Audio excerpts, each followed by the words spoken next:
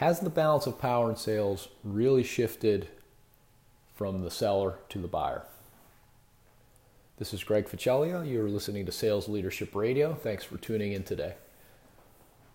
That's the question. If you've been in sales for the last 5 to 10 years, you've heard this, I'm sure, that the buyer now has the power when it comes to the sales process.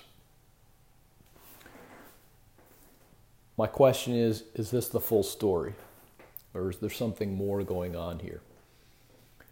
First of all, what does it mean when you hear that statement that the balance of power has shifted to the buyer?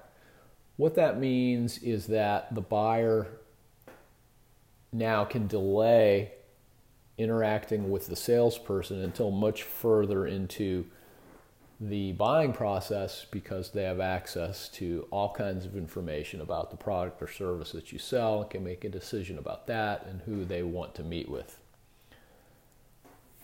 Certainly that's true, but is that really what's going on? Well, better question, is that the full picture? I don't think it is, for two reasons. First of all, as a salesperson, you also have access to more information about your buyer than you've ever had before. When you realize this and understand the resources that you have access to, it levels the playing field again. The balance of power is, at worst, equal. You have access to information you've had it through Google forever, through LinkedIn, through Sales Navigator on LinkedIn. But there are so many websites now that can give you insights into specific customers, industries, challenges, and problems that customers in certain industries are facing.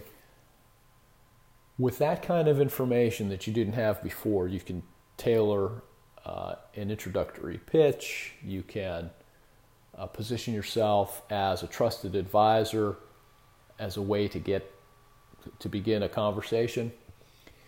Through websites, some of the newer resources are SimilarWeb and BuzzSumo, Quora, even Quora and Reddit, I think can be helpful. Quantcast. You can find groups, for example, in Reddit, subreddits, where there are actually conversations taking place in certain industries that can reveal to you, give you some great ideas as to how to begin a conversation, position your company as a solution to a problem that your prospect is already struggling with. This is, like I said, this completely levels the playing field for you. The other thing here is, the other point I want to make is, sure, B2B sales has gotten tougher. Some of you have, probably a lot of you have heard of Jim Rohn, and I don't have the quote in front of me, but do you remember the Jim Rohn quote that went, "Don't wish for things to get easier, wish for you to get better"? That's what this is. This is an opportunity for you to get better.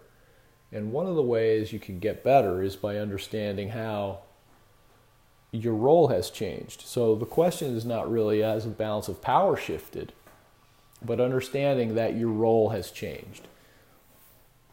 What is it that the customer wants from you, the customer or prospect wants from you? Can you be a trusted advisor? Can you tell them something about their industry or their business that they don't know about? These are some of the things to start thinking about. And now the other aspect of this too that you need to understand is, one very big reason why sales has gotten tougher today is not because of this power shift. It's because your prospects are overwhelmed. If you are in B2B sales, you're calling on even small to medium-sized businesses, let's say, even 50 million or more, but certainly 500 million and above. Any mid-level manager is receiving 200 plus emails a day. They spend 2.5 hours on average just processing all that email.